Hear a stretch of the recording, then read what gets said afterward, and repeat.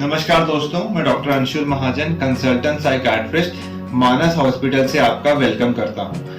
अप्रैल को stress awareness month celebrate करते हैं। स्ट्रेस अवेयरनेस मंथ इसलिए सेलिब्रेट किया जाता है ताकि लोगों में स्ट्रेस के प्रति जागरूकता बढ़े कि स्ट्रेस आखिर में है क्या। अब स्ट्रेस के कारण फिजिकल प्रॉब्लम्स हो सकती हैं, साइकोलॉजिकल इश्यूज हो सकते हैं, बहुत से जनरल पॉपुलेशन में पाया गया है।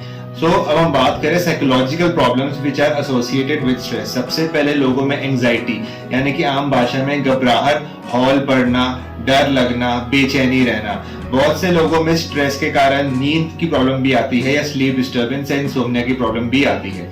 कुछ लोगों में जब स्ट्रेस बढ़ता है तो डिप्रेशन बढ़ जाता है यानी कि उदास रहना, रोने का मन करना, काम पे ध्यान ना लगा पाना, काम पे फोकस ना करना, मरने के विचार आना या मरने की कोशिश करना, भूख में तब्दीली आती है।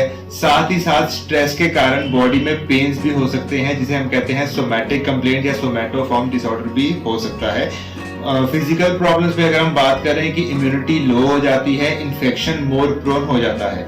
एक डिसऑर्डर होता है पोस्ट ट्रॉमेटिक स्ट्रेस डिसऑर्डर जो कि स्ट्रेस के कारण प्रेसिपिटेट कर जाता है।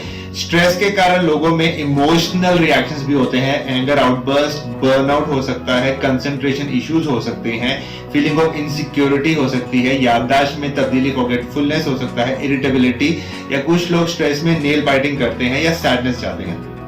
बहुत से बार कुछ लोगों में फूड की क्रेविंग होती है, या ज्यादा खाते हैं या कम खाते हैं, इमीडिएटली गुस्सा आ जाना। कुछ लोग स्ट्रेस के दौरान नशे का इस्तेमाल ज्यादा करना शुरू कर देते हैं, अपने आप को सोसाइटी से कट ऑफ कर देते हैं। बहुत सी अधिकतर एपिसोड होते हैं उनके रोने के, या फिर कुछ रिलेशनशिप इश्यूज आते हैं।